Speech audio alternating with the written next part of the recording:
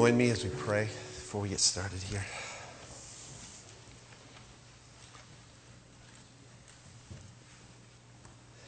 Heavenly Father, the cross is where we must go to find our hope, our life, our being, our forgiveness. And I thank you so much, Lord, that you have given that option to us, Lord, as a matter of grace, a gift. You're about to enter into a season, Lord God, of celebrating the grace that came through the cross and remembering the brutality of it.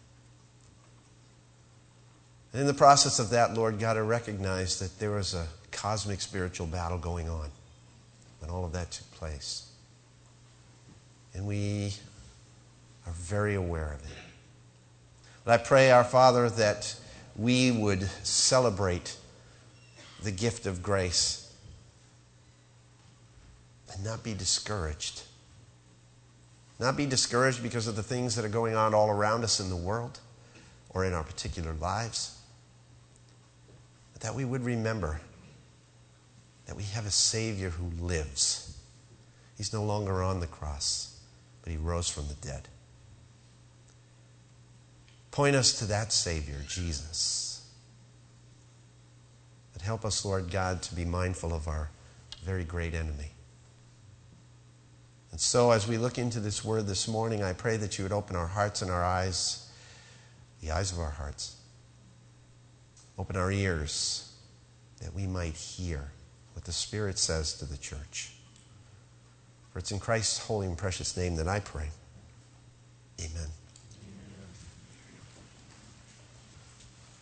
Well, Max Lucado, one of the great writers of our time, in The Applause of Heaven, an earlier book of his, in his inimitable way, tells a story. And he begins by describing the fact that he was a professional thief, this thief that Lucado writes about, and his name stirred fear as the desert wind stirs tumbleweeds. He terrorized the Wells Fargo stage line for 13 years, roaring like a tornado in and out of the Sierra Nevadas, spooking the most rugged frontiersmen. And in journals from San Francisco to New York, his name became synonymous with the danger of the frontier. And now, during his reign of terror between 1875 and 1883, he's credited with stealing the bags and the breath away from 29 different stagecoach crews. And he did it all without firing a single shot from his gun. His weapon was his reputation. His ammunition was intimidation. A hood hid his face, and no victim ever saw him. No artist ever sketched his features. No sheriff could ever track his trail. He never fired a shot, never took a hostage. He didn't have to, because his presence was enough to paralyze everyone. His name was Black Bart, a hooded bandit armed with a deadly weapon. Lucado goes on to say, he reminds me of another thief, one who's still around. You know him and I know him. Oh, we've never seen his face. You couldn't describe his voice or sketch his profile, but when he's near, you know it in a heartbeat. If you've ever been in the hospital, for example, you've felt the leathery brush of his hand against yours. If you've ever sent someone who was following you, you've felt his cold breath down your neck. If you've awakened late at night in a strange room, it was his husky whisper that stole your slumber. You know him. It was this thief who left your palms sweaty as you went for the new job interview. It was this con man who convinced you to swap your integrity for popularity. And it was this scoundrel who whispered in your ear as you left the cemetery, you might be next. He's the Black Bart of the soul. He doesn't want your money. He doesn't come for your diamonds. He won't go after your car. He wants something far more precious than that. He wants your peace of mind. He wants your joy. His task is to take your courage and to leave you timid and trembling. And his modus operandi is to manipulate you with the mysterious, taunt you with the unknown, fear of death, fear of failure, fear of tomorrow. His arsenal is vast, and his goal, to create cowardly, joyless souls. He doesn't want you to make the journey to the mountain. He figures if he can rattle you enough, you will take your eyes off the peaks and settle for a dull existence in the flatlands. Who is the author of fear? Who's the author of fear? The enemy of our souls is the author of fear, Satan, the devil. He knows that once fear has gripped our hearts, guess what runs out the door? Faith. When fear has gripped your heart, faith runs out the door. Faith declares in no uncertain terms that God is in control. Is that right? Fear, however, makes us question if he's even around. Our enemy is very clever. He banks on the fact that once fear begins to work, a kind of spiritual paralysis sets in. And we can't pray, we can't fight, we begin to lose the desire for Scripture, and our arms grow a little weary of gripping the sword and holding up the shield. Folks, as I've recently been reminded, you cannot wield the sword of the Spirit and hold up the shield of faith if you're clutching onto fear. When you're clutching onto fear, the enemy will always use it to his advantage. I'd like you to get out your Bibles, if you have them with you, because I'm warning you right now, you're going to need them this morning. You're going to use them this morning. We've got a lot of Scripture, and I want you to see the Scriptures. We're going to actually turn to them and read them. So, if I cut this message off halfway through it because it's taken too much time, we'll finish it up next time. But I want you to use your Bible. Remember what your Bible is? According to Ephesians chapter 6, what is it? It's your sword. It's your cut and thrust weapon. It's your dagger. Sword of the Spirit is the Word of God, Ephesians 6 says, and we're going to use it this morning. Over the last few weeks, I've been talking to you about being prepared for battle. We're in a war, one which is waged not against adversaries of flesh and blood, right? But spiritual adversaries. However, if we're intimately related to Jesus Christ by faith, he's equipped us with an array of invincible weapons, which we went through one at a time. His armor. And I've gone to great lengths to illustrate that spiritual armor with a variety of visuals, images, swords, toothpicks, video clips, dramatic readings, etc., right? All of that hopefully has been not only entertaining, but practically helpful for you. But folks, it's all been in vain if you and I cannot see the enemy for who he really is. If we can't identify the adversary, if we don't know and understand the truth about him, we will not know how to effectively deal with him or to use our weapons that we've been given.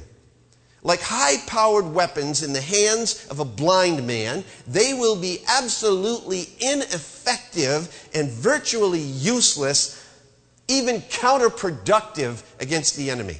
So today it's my goal to begin to bring some closure to this series with a briefing on our common adversary. You may know some of this stuff already, and that's good. But I'll tell you this, a refresher won't hurt. As a matter of fact, it's my conviction that most of us have grown so accustomed to the presence of this enemy in our world and in our lives, and we have been so lulled into believing his lies and underestimating his influence that we have been rendered virtually almost impotent in the fight. We need to become reacquainted with these facts. Because identifying the truth about your adversary gives you confidence to overcome your adversary. Okay? Following me so far? Today I want to brief you on four vital, well, actually we're only going to look at two major vital pieces of information about your enemy, but in the midst of those two major things, there's going to be a whole lot of other information. So take notes. at least mental notes. Because these pieces of information about your enemy can literally save your spiritual life as you engage him. The first thing I want you to realize about your enemy is that he is a deceitful enemy. How many of you knew that already? How come we still keep getting deceived? Satan and his hosts are liars. Liars. They seek to delude you in any way possible, and they will even use religious trappings to do it. Jesus had some pretty intense words about Satan's delusional tactics, which were not well received by the religious leaders. It's not the world that rejected what Jesus had to say about the adversary. It was the church, so to speak. It was the religious leaders of his day. Turn to John chapter 8, if you would. John chapter 8. Follow along with me as I read from verse 37. Jesus says, you're going to get a workout today. You can hear the pages turning. I know that you are Abraham's descendants, yet you seek to kill me because my word has no place in you. I speak the things which I have seen with my Father. Therefore, you also do the things which you heard from your father. They answered and said to him, Abraham's our father. Jesus said to them, if you were Abraham's offspring or children, do then the deeds of Abraham. But as it is, you're seeking to kill me, a man who has told you the truth, which I heard from God. This Abraham did not do. You are doing the deeds of your father. They said to him, we were not born of fornication. We have one Father, God. Jesus said to them, if God were your Father, you would love me. For I proceeded forth and have come from God. For I have not even come on my own initiative, but he sent me. Why do you not understand what I'm saying? Don't you get it? It's because you can't hear my word. You are of your father, the devil. How do you think they like that? You're of your father, the devil, and you want to do the desires of your father. He was a murderer from the beginning and does not stand in the truth because there is no truth in him. Whenever he speaks a lie, he speaks from his own nature, for he is a liar and the father of lies. But because I speak the truth, you do not believe me. Which one of you convicts me of sin? If I speak the truth, why do you not believe me? He who is of God hears the words of God. For this reason you do not hear them, because you are not of God. Oh my goodness. No question that they wanted to crucify him, isn't it? Skip down to verse 59. Therefore, they picked up stones to throw at him, but Jesus hid himself and went out of the temple. Jesus' statement in verse 44 has powerful implications here. Look at verse 44 again. You are of your father the devil, and you want to do the desires of your father. He doesn't stand in the truth, Jesus says. Whenever he speaks a lie, he speaks from his own nature because he is a liar and he is the father of lies. You know what the implications of verse 44 are for us? For anyone whose life is intertwined with deception and lying, you can figure it out. If that is a practice that you've come to adopt, if you lie to your spouse, if you lie to your kids, if you lie to your parents, if you lie to your pastors, you lie to your boss, if you lie to the government on your taxes, or even to yourself, you are imitating the enemy who is the father of lies, and you are submitting yourself to his deceptive control. Plain and simple. Verse 34. Look at what verse 34 says. Jesus said to them, truly, truly, I say to you, everyone who commits sin is the slave of sin.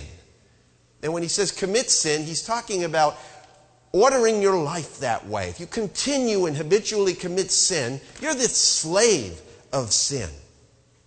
Jesus said that Jesus himself is the truth.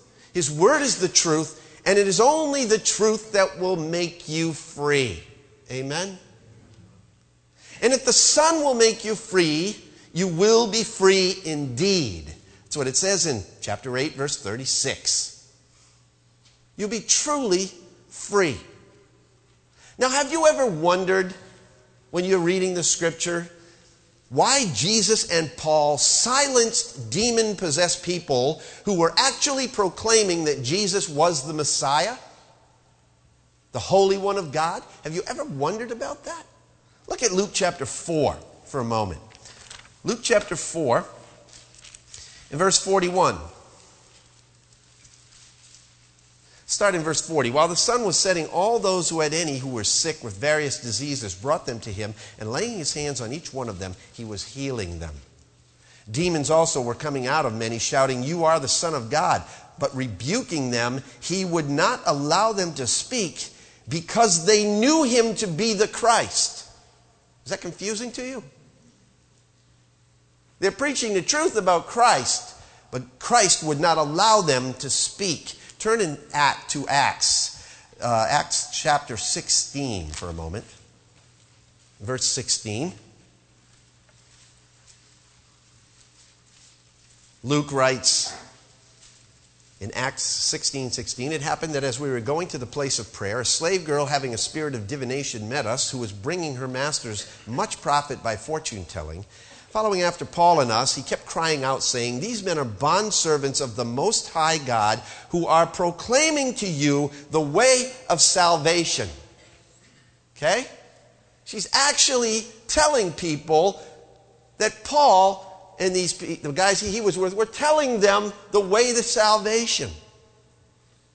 And she continued doing this for many days, but Paul was greatly annoyed and turned and said to the spirit, "I command you in the name of Jesus Christ to come out of her." And it came out at that very moment. One more scripture in Mark. In Mark chapter 1,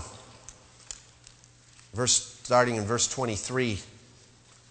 "Just then there was a man in their synagogue with an unclean spirit, and he cried out, saying, 'What business do we have with each other, Jesus of Nazareth? Have you come to destroy us? I know who you are, the Holy One of God.' And Jesus rebuked him, saying, 'Be quiet and come out of him.'" Now, why did Jesus silence these people who were actually telling the truth about who he was? Well, Jesus didn't need any help from demonic voices to prove who he was. Actually, their testimony about him would only fuel the fire for those who rejected him in claiming that he was operating in league with Satan. Right? Following that? Mark chapter 3, as a matter of fact, verse 22. "But the teachers of the religious law who had arrived from Jerusalem said," quote, "He's possessed by Satan, the prince of demons. That's where he gets the power to cast out demons." Friends, our adversary absolutely knows the truth about Jesus. You believe that? The demons know and believe that Jesus is the Christ, the Son of the living God. And they tremble at that knowledge, according to James chapter 2, verse 19. It's not that they don't believe it. They do believe it. They accept it. They know it. Both Jesus and Paul silenced their speech, not because it was a lie, but because they reject and hate the truth, and in these cases make the truth seem that the truth is a lie, because they are liars. Crafty, isn't Satan? Here's something I want you to ponder. Think about this. No demon ever contested or questioned Christ's deity in the Scriptures.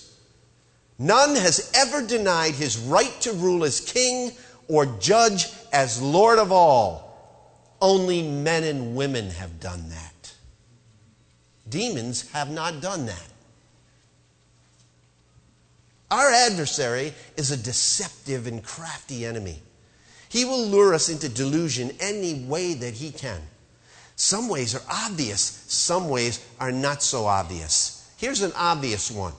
He deceives us through witchcraft and false spirituality.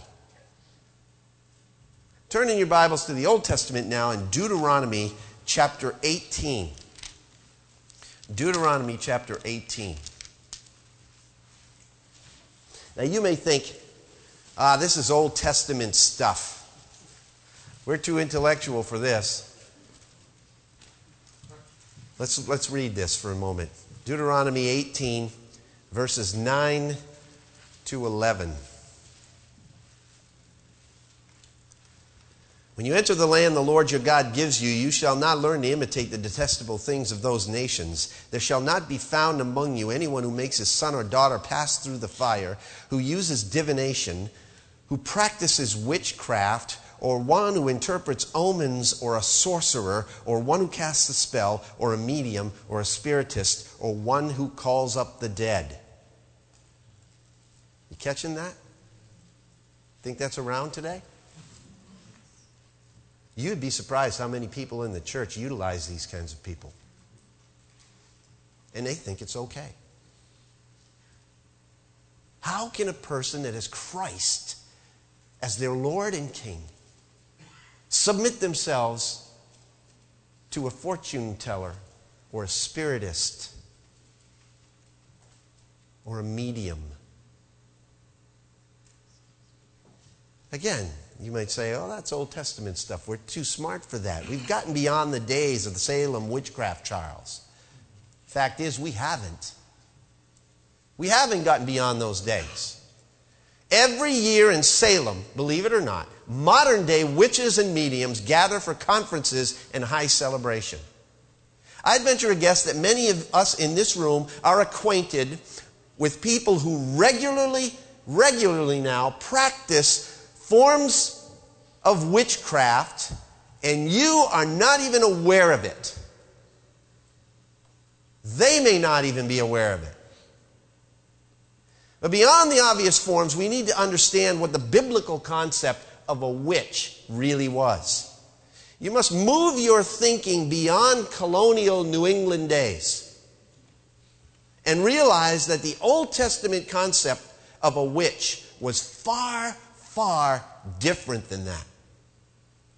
The word translated witch in the Old Testament refers to one who knows, one who prognosticates, one who foretells the future. That's what the word means. By means other than a revelation from God, i.e., by submitting themselves to demonic control. And again, I tell you, this happens all the time today. We may think that this was something practiced only ages ago, but I can assure you that attempting to gain knowledge of the future or deeper spiritual information apart from the revelation of God is very much alive today and practiced again by believers as well as non-believers. Beyond fortune tellers, mediums, psychic hotlines, and the like are so-called Christian ministers that employ all kinds of deceptive and extra-biblical means to bring masses of unsuspecting people under control and submission to themselves. They are false teachers who appear as ministers of righteousness but are not. So, one way that Satan deceives us today is he deceives us through witchcraft and false spirituality. The second thing that we find in the Old Testament is that, actually in the Scriptures, one's a New Testament verse, that he deceives us through false teachers and prophets. Now that's one we can get our head around, right? False teachers and prophets. Turn to 2 Corinthians in your Scriptures. 2 Corinthians.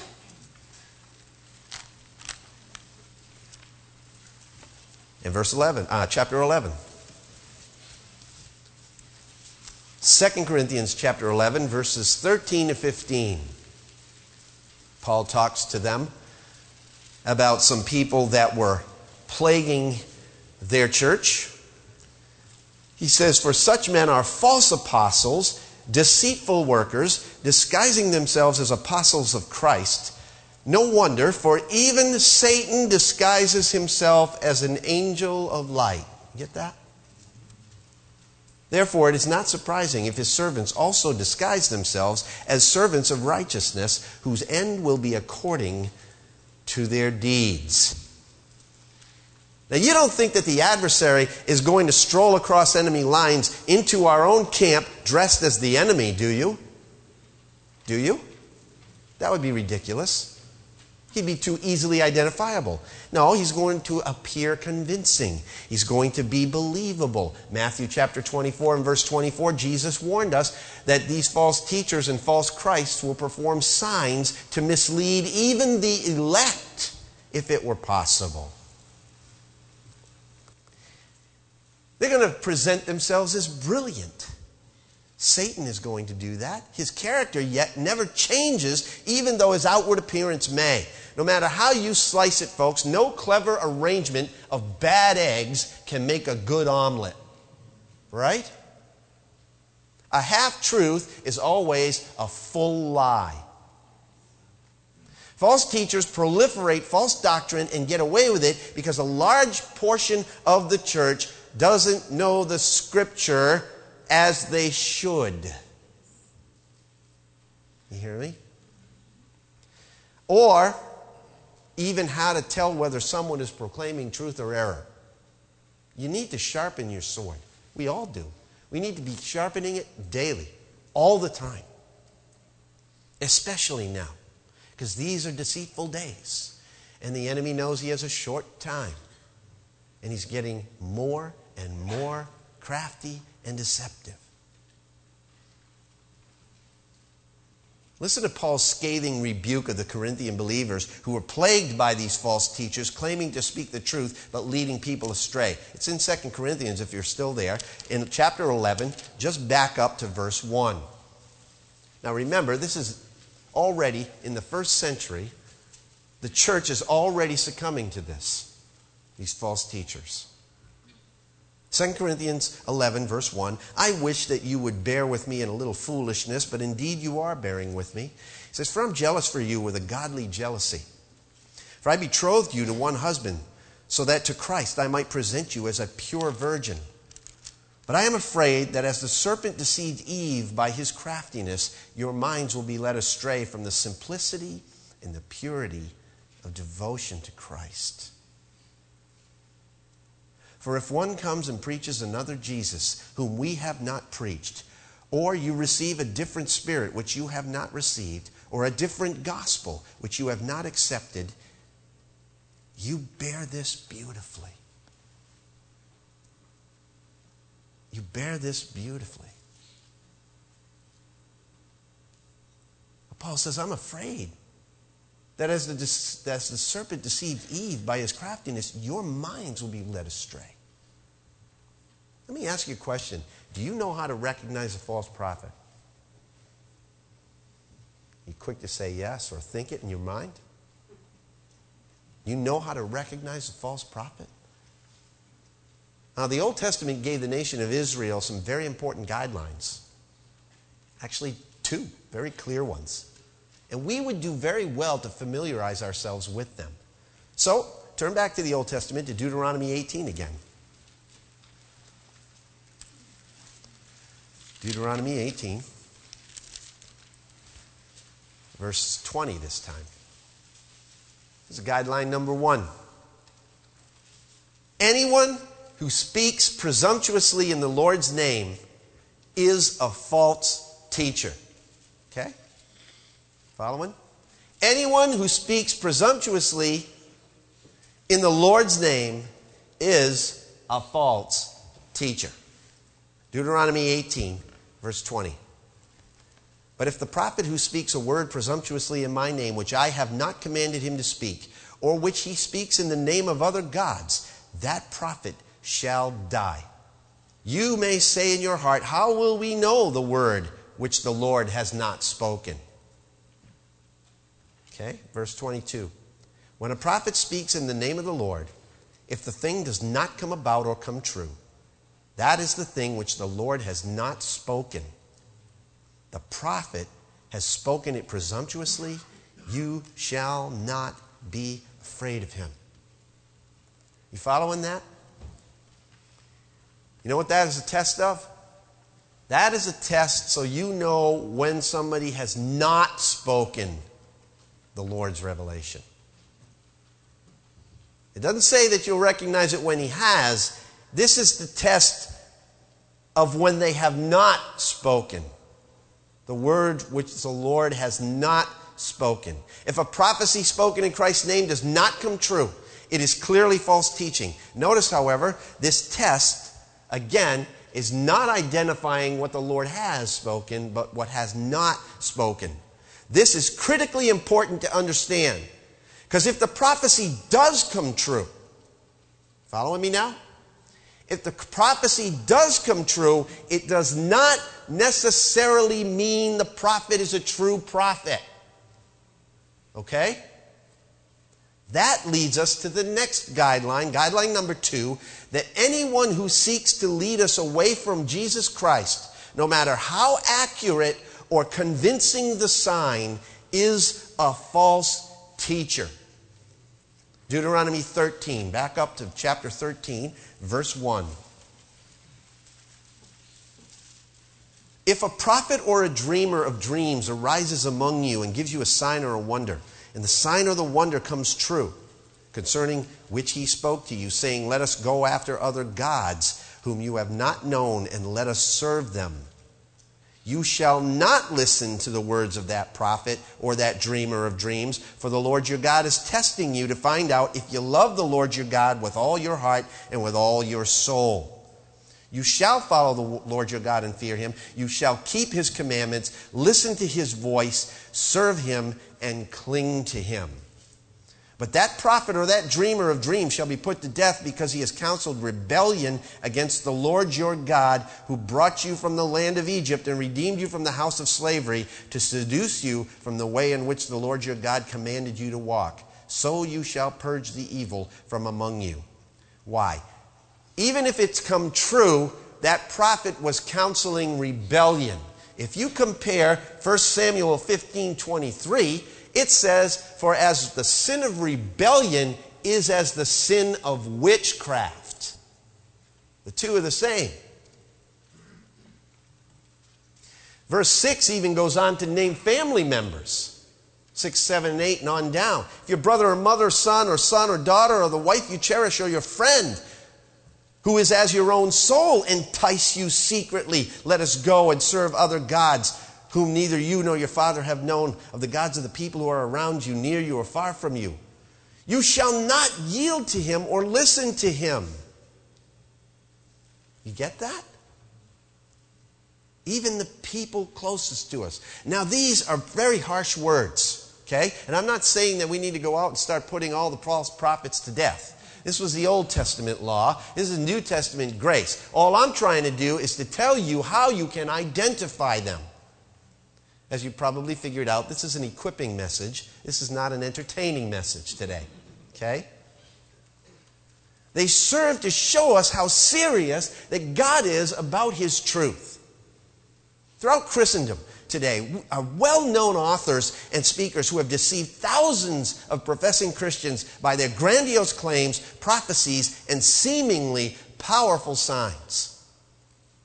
And yet they're leading people to themselves or to some other god of their own creation. Some of them flat out deny the deity and the self-sacrifice of Jesus Christ and present him as Savior,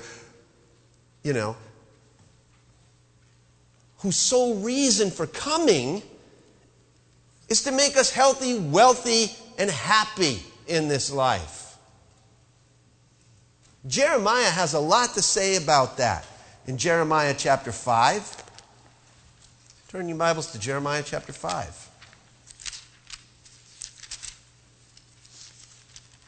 See, if you're taking notes, I'm giving you a whole lot of fuel here for dealing with some of the people maybe in your sphere of reference who are actually following false teachers.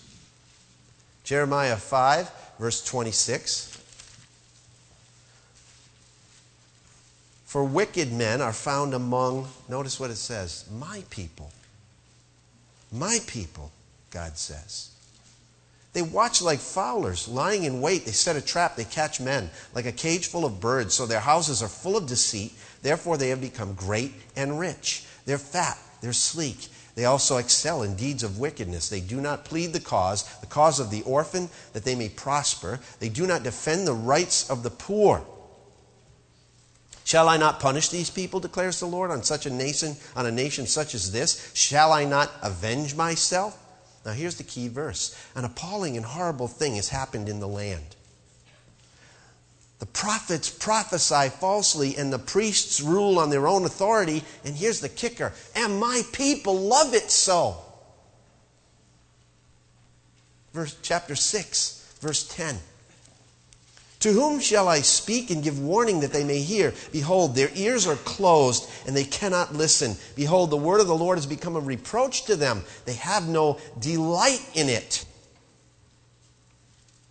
Verse 13, for from the least of them even to the greatest of them, everyone is greedy for gain, and from the prophet even to the priest, everyone deals falsely. They have healed the brokenness of my people superficially, saying, peace, peace, but there is no peace. Were they ashamed because of the abomination they had done? They were not even ashamed at all. They didn't even know how to blush. Therefore they shall fall among those who fall at the time that I punish them, and they shall be cast down, says the Lord. Chapter 8, verses 8 and 9. How can you say we are wise and the law of the Lord is with us? But behold, the lying pen of the scribes has made it into a lie. The wise men are put to shame. They are dismayed and caught. Behold, they have rejected the word of the Lord. And what kind of wisdom do they have? These are the kinds of teachers that lead the weak and the unsuspecting away from the serving the true God, who desires our repentance from sin, our trust, and our complete love and devotion, no matter what our circumstances are here. Jesus didn't come to make us all wealthy, to make us all healthy, to make us all happy. Not in this life, anyway. We are wealthy, beyond measure, spiritually. We are healthy, beyond measure, soulfully. And we can be at peace. And someday, we will be totally happy, totally prosperous, totally healed. That's what Jesus came to do. That day's coming, subsequent to this life, when eternal bliss, perfect health, and complete contentment will be the order of the day. But not yet. There's one more guideline that I want to give you, and it's found in the New Testament this time. It actually comes from the words of Jesus himself in Matthew chapter 7. Matthew chapter 7. Guideline number 3 is simply this. Jesus gives it to us. Anyone who does not strive for and promote obedience to the will of God is a false teacher. Matthew chapter 7, verse 15. Beware of the false prophets who come to you in sheep's clothing, but inwardly are ravenous wolves. You will know them by their fruits. Grapes are not gathered from thorn bushes, or figs from thistles, are they? Verse 21. Not everyone who says to me, Lord, Lord, will enter the kingdom of heaven, but he who does the will of my Father who is in heaven. Many will say to me on that day, Lord, Lord, did we not prophesy in your name, and in your name cast out demons, and in your name perform many miracles? And I will declare to them, I never knew you. Depart from me, you who practice lawlessness. Isn't that a scary verse to anybody? Think about that verse a lot. It's not just people who say with their lips, Lord, Lord. It's not even just people who say with their lips, Lord, Lord, and perform signs in the Lord's name. But he who does the will of my Father who's in heaven, God says. Listen, friends, I've told you this before, and your adversary is vying for your mind. Okay? It's your mind that Satan wants. Because if he can control that, he can control your will.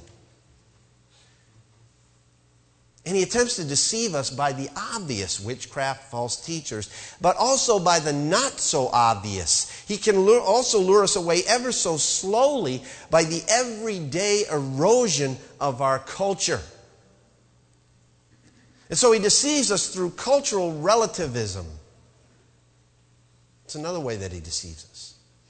See, the enemy wants to break down our resolve to stand apart from sin. You believe that?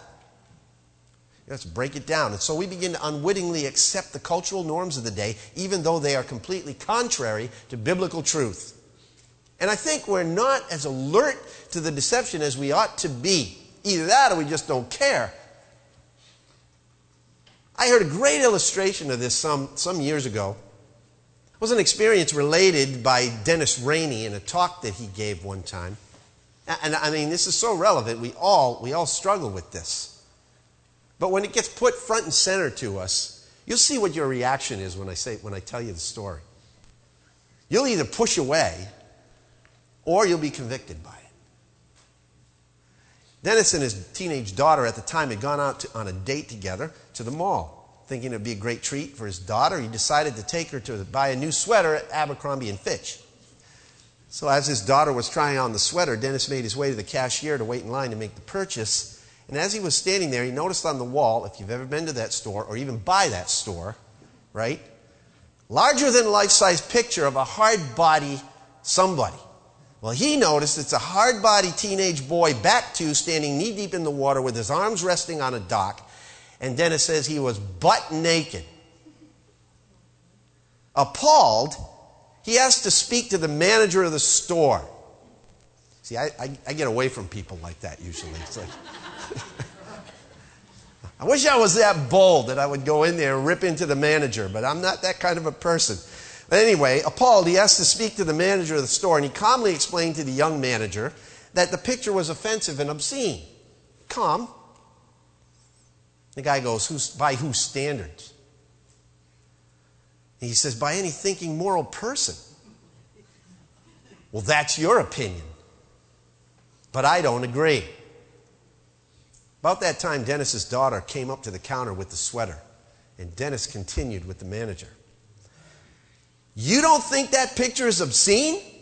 He says, well, okay, then I want you right now, right here in front of my teenage daughter and this entire store to get into the same pose. Go ahead, drop your pants.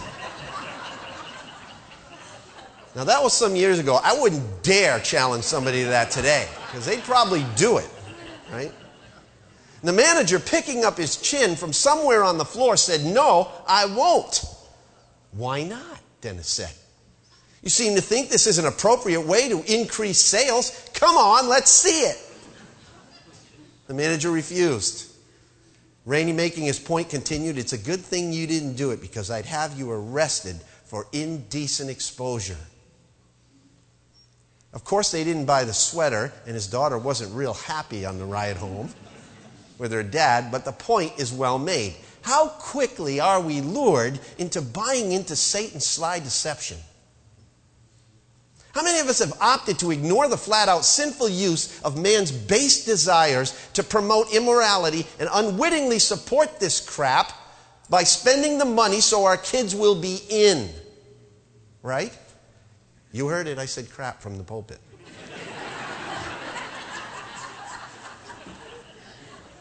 It'll be on the radio, too.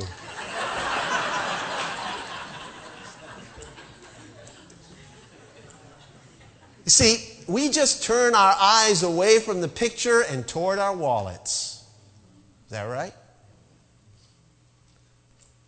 I've done it myself. I won't lie. We're so deceived. Either that or we just don't care, like I said. C.S. Lewis once said of our adversary, like a good chess player, he is always trying to maneuver you into a position where you can save your castle only by losing your bishop. Right? The antidote to all this is to focus on the truth of Scripture, and make it real in our daily lives. If our adversary is out to control our minds, then we must counter that by keeping ourselves rooted in the mind of Christ. Amen? Keep seeking those things which are above, not the things which are on the earth. Keep your mind fixed on the heavenly places, the things in the heavenly places which God has given us, where Christ is. Paul says in Colossians 3, "For as soon as a man forsakes the mind of Christ, he's liable to demonic deception." Listen to what the Apostle John wrote in 1 John chapter 2. 1 John chapter 2. 1 John chapter 2, verse 12.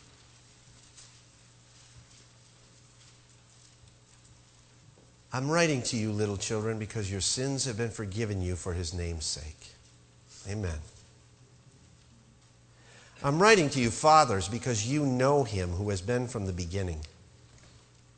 I'm writing to you, young men, because you have overcome the evil one. I have written to you, children, because you know the Father. And I've written to you, fathers, because you know him who has been from the beginning. And I've written to you, young men, because you are strong and the word of God abides in you, and you have overcome the evil one. Do not love the world nor the things in the world. If anyone loves the world, the love of the Father is not in him. For all that is in the world, the lust of the flesh and the lust of the eyes and the boastful pride of life, is not from the Father, but from the world. The world is passing away and also its lusts, but the one who does the will of God lives forever. Children, it is the last hour. And just as you heard that Antichrist is coming, even now many Antichrists have appeared. From this we know that it is the last hour. Verse 20. "But you have an anointing from the Holy One," if you're a believer. And you all know. It's not a mystery. You don't have to be deceived. You have an anointing from the Holy One, and you all know. "I have not written to you because you do not know the truth, but because you do know it, and because no lie is of the truth. Who is the liar but the one who denies that Jesus is the Christ? This is the Antichrist and the one who denies the Father and the Son. Whoever denies the Son does not have the Father." Oh, that is such an important verse. It is such an important verse. This completely delineates what makes a Christian and what makes a non-Christian. Whoever denies the Son does not have the Father. You cannot truthfully love God, the true God, and deny the Son, Jesus Christ. That's what it says. The one who confesses the Son has the Father also. "As for you, let that abide in you which you heard from the beginning. If what you heard from the beginning abides in you, you also will abide in the Son and in the Father. So this is the promise which he himself made to us, eternal life. These things I have written to you concerning those who are trying to deceive you." Okay? John was very clear here. He wrote these things concerning those who are trying to deceive them, and we have this word made more sure. Well, I'm not going to move on to my next major point. But you know what? What John says here, and what we need to remember, is that Christ, the Good Shepherd, has given his life for us. And he also left us with his Spirit and his revealed word of truth. And by those tools, the church will prevail and endure. How alert are you to the dangers of your adversary? Satan is a deceitful enemy. He's a destructive enemy. That's the next point. And then the two more points after that is he's also, and this is the hope, he's also a destined and defeated enemy. He's destined and defeated. We have the means to overcome him through the sacrifice and the sustenance of Jesus Christ when we have accepted him by faith. After Revelation describes that war in heaven between the angels and Satan's downfall to the earth, it tells how the saints overcame him. Very clearly in Revelation chapter 12, verse 11. They overcame him by the blood of the Lamb, by the word of their testimony, and the fact that they did not love their lives so much as to shrink from death. That's how they overcame him. I said a couple of weeks ago to you that the most dangerous man or woman on the face of the earth is someone who has reckoned with their own death. All men die, writes John Eldredge. Few men ever really live. Sure, you can create a safe life for yourself and end your days in a rest home babbling on about some forgotten misfortune. But I agree with John. I'd rather go down swinging. Wouldn't you? Besides, the less we're trying to save ourselves, the more effective of a warrior that you and I can be. Because we don't fear. Identifying the truth about your adversary gives you the confidence to overcome your enemy. He's a destined and defeated foe, which we're going to talk about next week. Friends, you don't have to fear the enemy any longer. God has identified what you need to know about him in order to resist him and stand firm.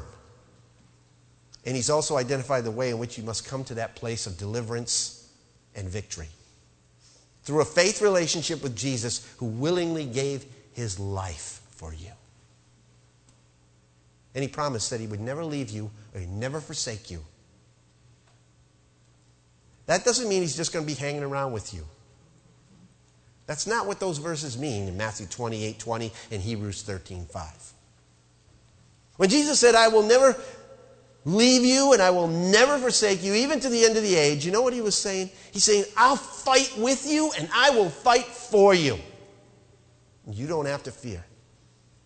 Because the gates of hell will not prevail as Jesus builds his church. By the way, remember Black Bart? The one that instilled so much fear in everyone? As it turns out, he wasn't anything to be afraid of either. When the hood came off, there was nothing to fear. When the authorities finally tracked down that thief, they didn't find a bloodthirsty bandit from Death Valley. They found a mild-mannered druggist from Decatur, Illinois. Really?